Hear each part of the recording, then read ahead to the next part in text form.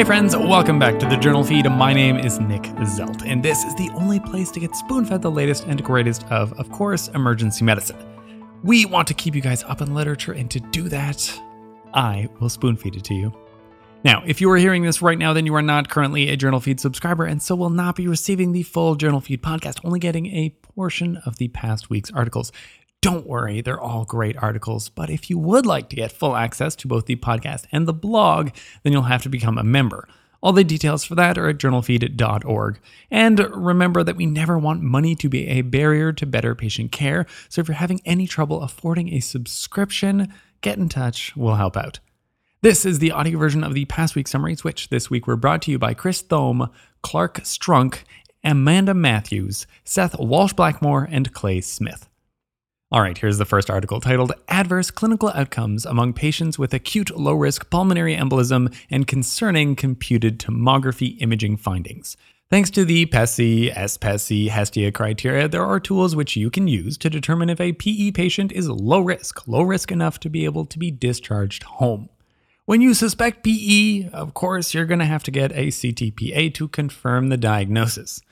The weird thing is that this so important confirmatory test, it doesn't really factor in very much with these risk scores. I mean, it matters that they have a PE and you have to confirm that, but the scan is binary. Either they do or they don't have a PE. There's nothing about these risk scores that takes into account the details of that scan.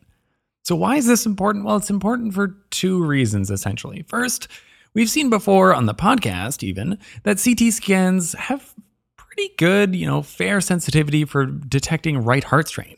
And that right heart strain is, of course, associated with worse PE outcomes. After all, it's what kills people. Second, we saw just back in May that having a bilateral PE makes you more likely to be admitted to hospital even if you're already low risk. What we needed, and what these authors actually did, was to look into the subset of patients who are low risk, in this case as determined by the PESI criteria, but they also have concerning CT findings, and then see what actually happens to those patients. The study was retrospective from a single center, and they had 331 PE patients who were considered low risk.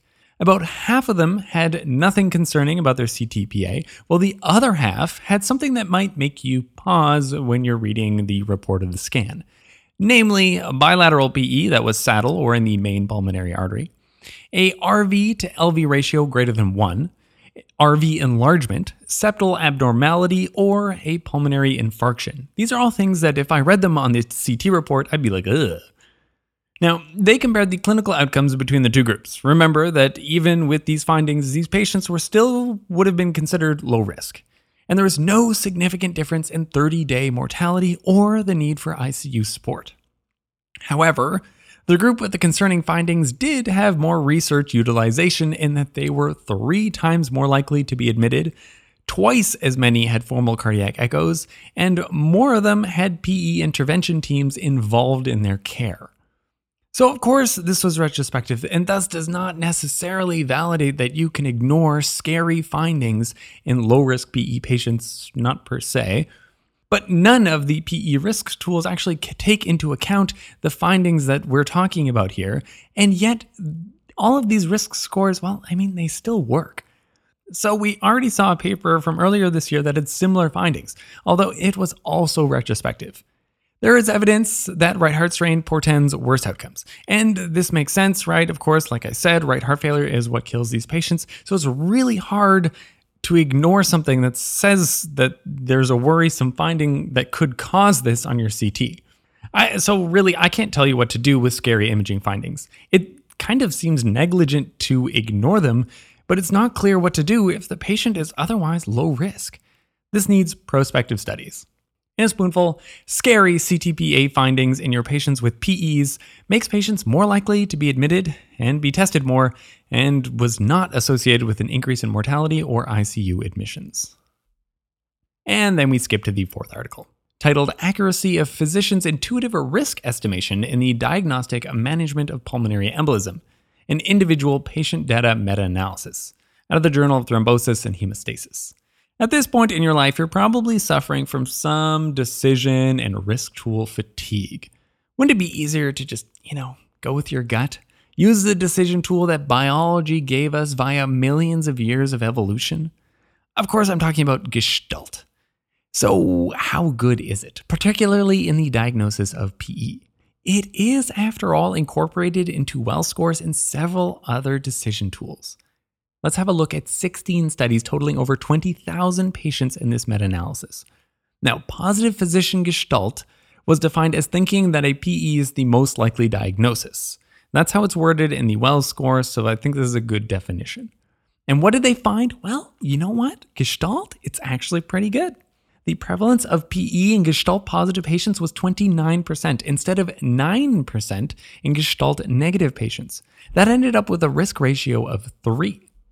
In every subgroup they analyzed Gestalt in: age, gender, comorbidities, practice environment, the other Wells criteria. The risk ratio was always positive. So we're pretty good at, let's say, guessing.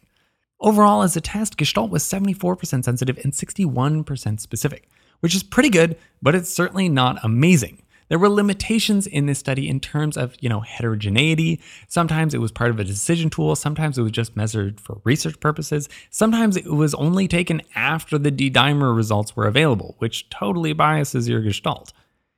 I would have been interested to see how Gestalt certainty varied among physician characteristics. You'd assume that more experienced doctors who've seen more PEs might have a better Gestalt. That would just be a curious finding.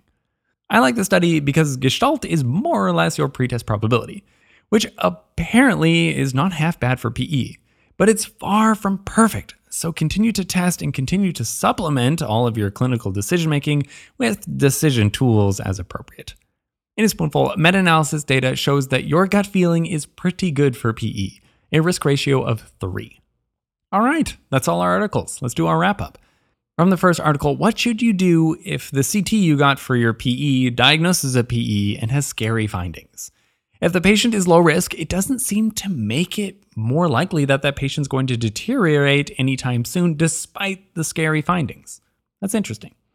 And then from the fourth article, you can trust your gut when it comes to PE, but don't trust it all the way. Gestalt is a good tool, but it's far from infallible. Again, if you're hearing this right now, you are not part of the members feed, and so you missed 3 articles from this past week. What were they about? Well, one article we looked at, if you use a CT in a post-cardiac arrest patient, what are the odds that you'll find something? And then we looked at another article that looked at what if you just pan-scan all out-of-hospital cardiac arrest patients? And then from the last article, someone asked ChatGPT to make up differential diagnoses, and it did okay. Links to all the article summaries can be found at JournalFeed.org, where the newsletter is the best way to make the podcast into a bite-sized nugget of spaced repetition.